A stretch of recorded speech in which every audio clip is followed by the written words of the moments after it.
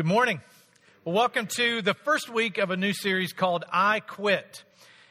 And I imagine every single person in here has said those two words to an employer, to somebody in a relationship, to a bad habit. Maybe you've reached the end of your rope and you said, I quit. I'm finished. Well, there are some things in our lives that we need to declare, I quit, if we're going to be able to live the life that God has for each of us. And we're going to talk about 4 important things that each of us need to quit over the next 4 weeks. You're not going to be able to quit them all over the next 4 weeks, but you're going to be able to get started. If you have kids, you have probably noticed they like the 3 words, that's not fair. Anybody's kids say that besides mine, especially when they were little? Yeah, that's not fair. And what they would do, they would look at what brother or sister got or friend got, and they would think, well, what I have is not as nice.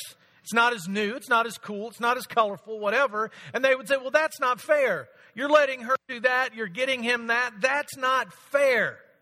And every time my kids would say that's not fair, I would want to say, get over it. Life's not fair. You need to understand, if life were fair, every guy would be 6'2", 165 pounds, full head of hair and rock hard abs. That would be fair, wouldn't it? But it's not. And then most people grow up and they're still saying, well, that's not fair. He got that. I don't like it. It's not just kids that say it. It's grown-ups that say it. And we get in the habit at a young age comparing ourselves to other people and developing our own self-worth based on either how good somebody is or how bad somebody is. And we get in this trap of comparison. So in this first week, we are going to commit, right, to saying, I quit comparing. Because you can't win when you compare. It's nothing new. It's not just modern days that people have started comparing. People have compared themselves and sized themselves up against others since humans have existed. There's a couple stories in the Bible I want to share with you about people who compared. There's some Bibles coming down the aisles right now. If you don't have one, just raise your hand. Ushers will give you one of those. It's yours to keep. If you would like a Bible, an extra Bible, you know somebody that would like one, just let them know and they'll give you one. If you just like to use it and leave it in the back on the way out, that's okay as well. A couple different stories that illustrate how people have always compared and the downfalls that come with that start in the Old Testament book of 1 Samuel, a story about a guy named David. And if you've gone to church, you've probably heard of David. David who killed Goliath. David who was a shepherd boy. David who was king. David who wrote the Psalms.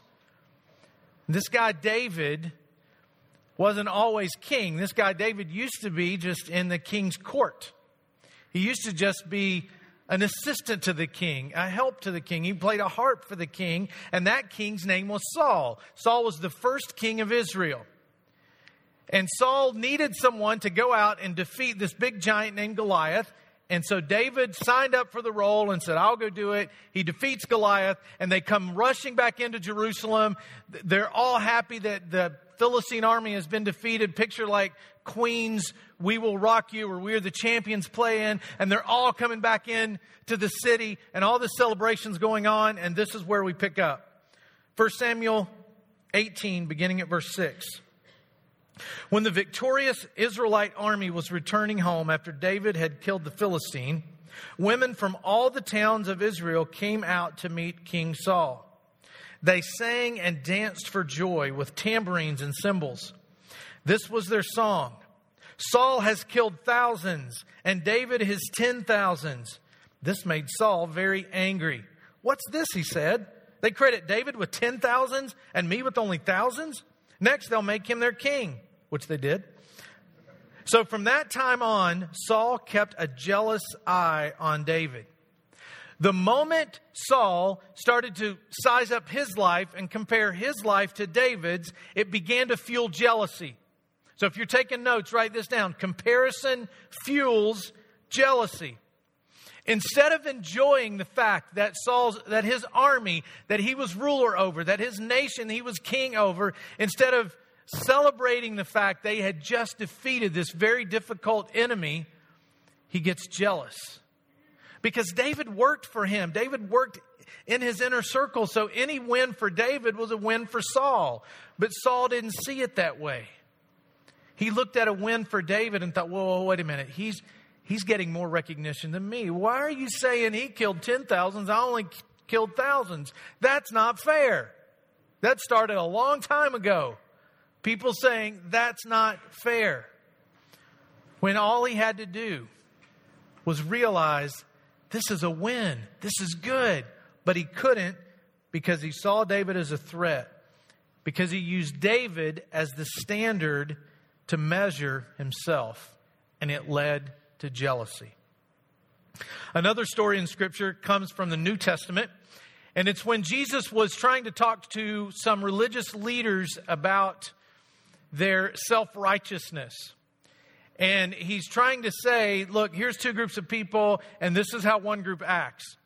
They're called the Pharisees. And this is what Jesus said in Luke 18. The Pharisee stood by himself and prayed this prayer. I thank you, God, that I'm not a sinner like everyone else. For I don't cheat, I don't sin, I don't commit adultery. I am certainly not like that tax collector. I fast twice a week and I give you 1/10 of my income.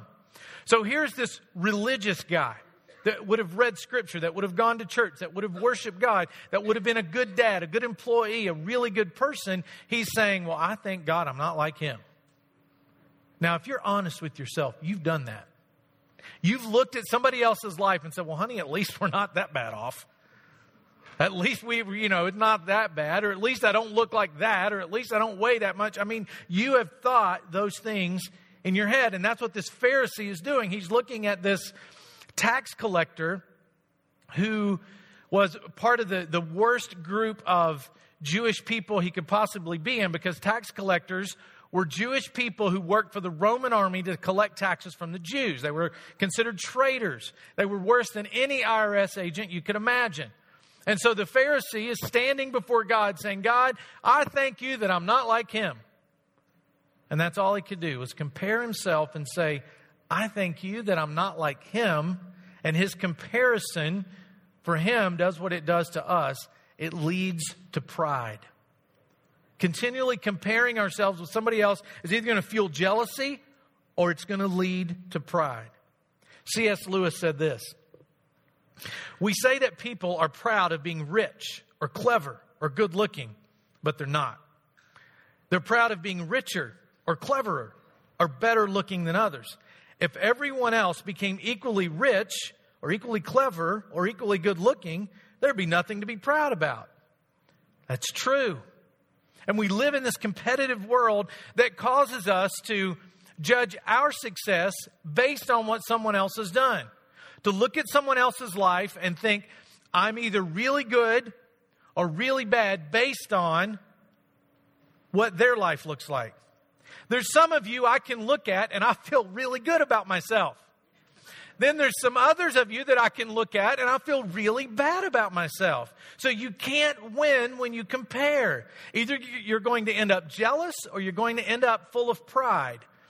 Both are losing propositions. You don't want either one of those.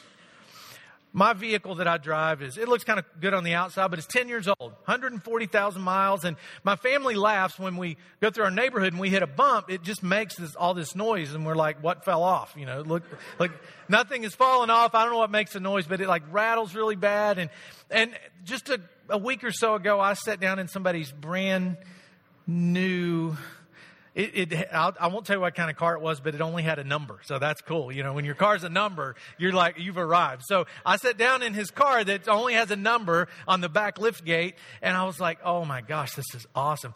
It smells great. You got all the cool little things on the dash. I want one. And I got in my 10-year-old car feeling like, what a piece of junk. Well, I could go, I need to go get something else. I need to go buy something else. And I felt really bad. And then this morning, I pull in, after comparing my vehicle to the one that only has a number, I pull in and I see Joel's 92 or 3, I forget what it is, Chevy Caprice station wagon. And I'm like, I have an awesome automobile. I love mine. It looks good. It drives great. It smells great inside. And all of a sudden, I feel prideful because mine's a lot better than his. So you can't win. You either end up becoming a Saul and you're jealous of somebody else, or you become a Pharisee and you have pride that you think you're better than somebody else. So we all do that. We all compare. And we either become a Saul or a Pharisee. And that's where we get to this next idea about comparison. And write this down. Comparison is the death of contentment. If you want to be content in life, you have to stop comparing. Now, we live in a world that it's really easy to compare. And I would say 90% of the people in here or more, you are on some kind of social media. Facebook, Twitter, Pinterest, Instagram, something. Where you look at other people's lives or a snapshot of other people's lives, and then you gauge how your life is going by how their life is going. And although those forms of social media are great to connect with people, great to get to brag on your kids. I do that on mine. They're great to share ideas and beliefs and struggles. It's great for all that. But the big blind spot for all of that is people end up looking and scrolling through and comparing their life to what they see in someone else's life. So if I just scroll through my Facebook news feed right now, I see, okay, here's a guy, ran a 5K. His buddy ran a 10K. They both came in first, but they were probably the only people in their category, right? A good friend of mine, his church was about the same size as our church about a year ago. They opened a building 2 months ago, and they have 3,500 people now. That's awesome. It's great for him, you know.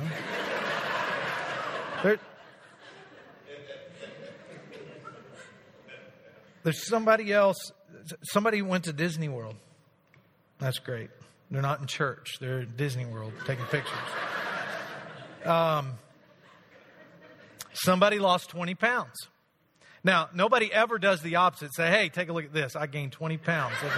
You know, nobody does that. They just put the good stuff on there. Somebody else bought a brand new car. Awesome. Good for you. You bought a new car. And we start doing that and we think, wow, well, my life isn't like that. My kid didn't get a scholarship. My house doesn't look that way. I don't have that much money. I don't get to travel that much. And before you know it, you have moved into an area of being discontent, all because you're comparing what, for the most part, is God's blessing in other people's life and they're sharing it, and that's fine. But you know that's not the whole story. I mean, nobody posts, hey, I got a new car. I don't know how we're going to make the $625 a month payment, but I got a new car. We went to Disney World and we came back with $3,800 on the credit card. Nobody posts like that. So you're just seeing kind of like the best side, the good stuff. And if you compare yourself to that, you will never be content. And those of you who are younger, who are going to live the rest of your life, I mean, we remember what life was like without all this stuff. You don't. If you're a teenager, you don't. So right now, start realizing, use this for the benefit, but don't use it to compare my life to somebody else's life, because I'll lose 100% of the time. I read an article a couple of weeks ago by a lady named Shauna Nyquist, and it's called Instagram's Envy Effect. And I'll post it this afternoon on LifePoint's Facebook page, which is kind of ironic to do that, but I'm going to put it on there. So get on there if you want to read this whole article. But here's what she says. She starts out talking about the conversation she's had with her friends. One of her friends said this statement that made her write this article. She said, Pinterest made me hate my house. Pinterest, if you don't know what it is, it's just pictures of really cool stuff and gives you ideas. And so somebody was looking at it and thought, well, my house is nasty. It's awful. I don't like my house anymore because of what I saw on there. So she says this. But seeing the best possible, often unrealistic, half-truth version of other people's lives isn't the only danger of our new social media world. Our envy buttons also get pushed because we rarely check our Facebook newsfeed when we're having our own peak experiences. We tend to check it when we're bored and when we're lonely, and it intensifies that boredom and loneliness. When you're waiting for your coffee to brew, The majority of your friends probably aren't doing anything any more special, but it only takes one friend at the Eiffel Tower to make you feel like a loser. See, comparison causes my contentment. It just pushes it out of the way. It kills my contentment. And when I resent God's goodness in others' lives, it's easy to ignore the blessings in my own life. So you can't win by comparing. So together we need to say, I quit. I'm finished. I'm not comparing anymore. In 2 Corinthians chapter 10, the Apostle Paul, the guy that wrote 2/3 of the New Testament, had this to say when he's talking about some people who were teachers in the church in a town called Corinth, and they were bragging about who they were and about how smart they were, and they were boasting. And he starts out very sarcastically saying, oh, don't worry. We wouldn't dare say we're as wonderful as these other men who tell you how important they are.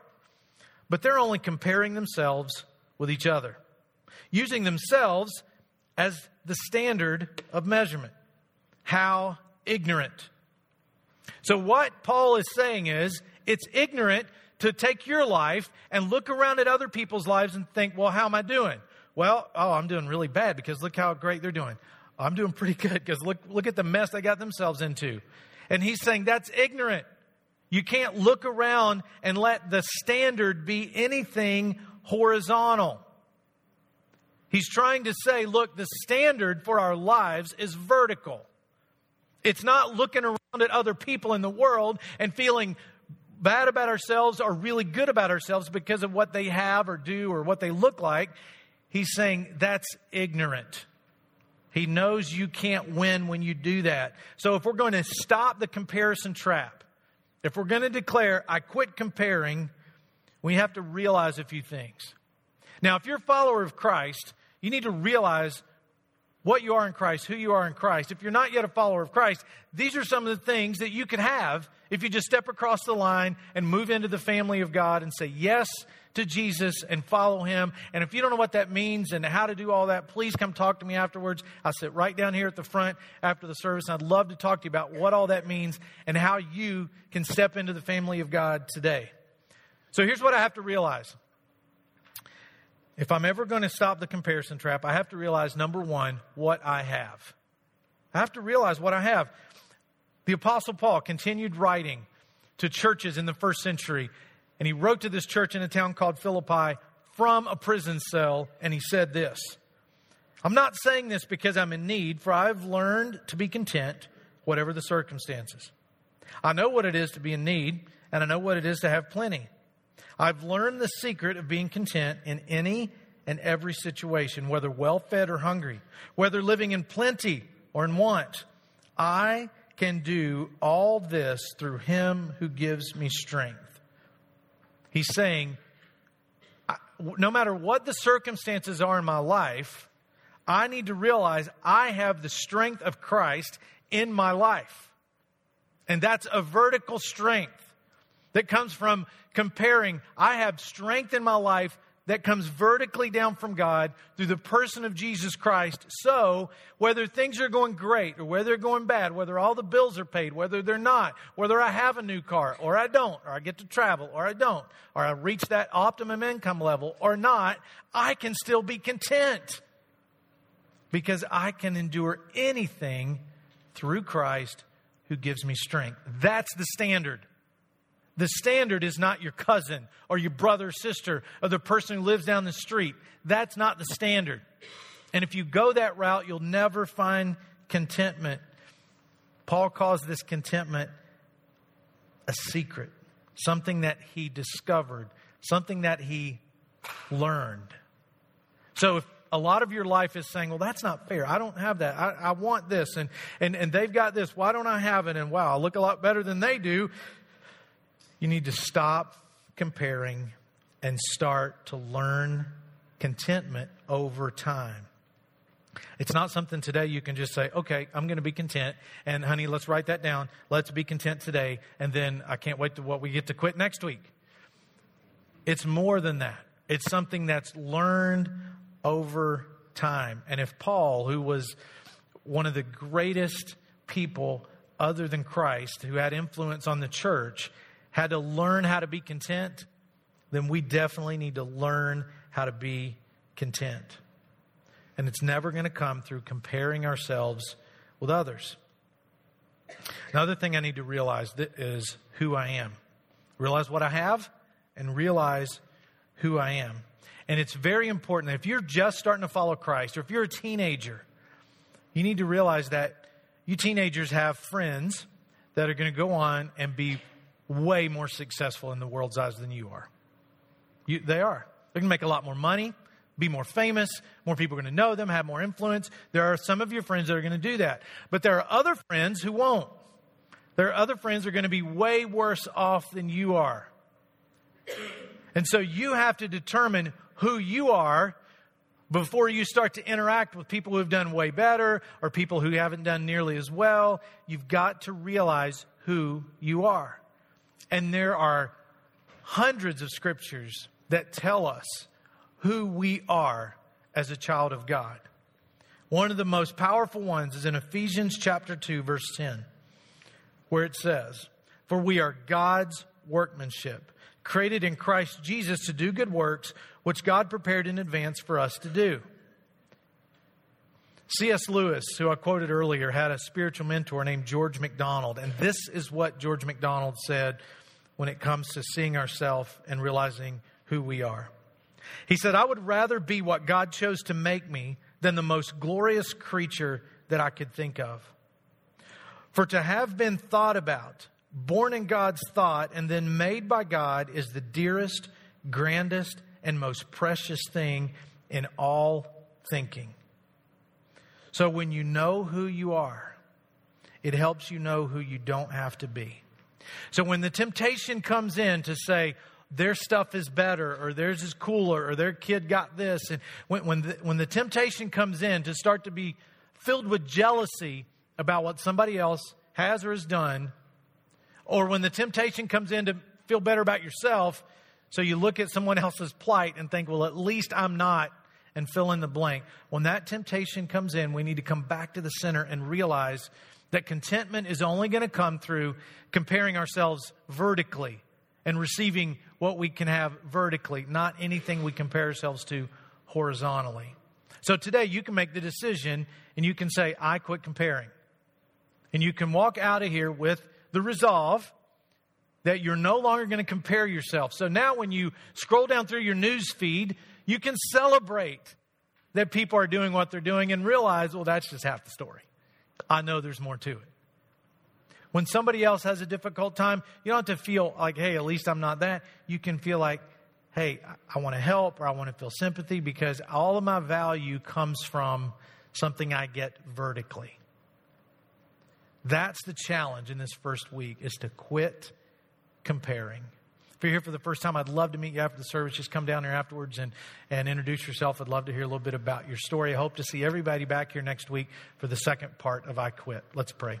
God, thank you for the amazing things that you do for us. And God, thank you for the way you fill us up with confidence. And God, help us to quit comparing ourselves to others and enjoy all that you have for us. And I pray this in Jesus' name. Amen.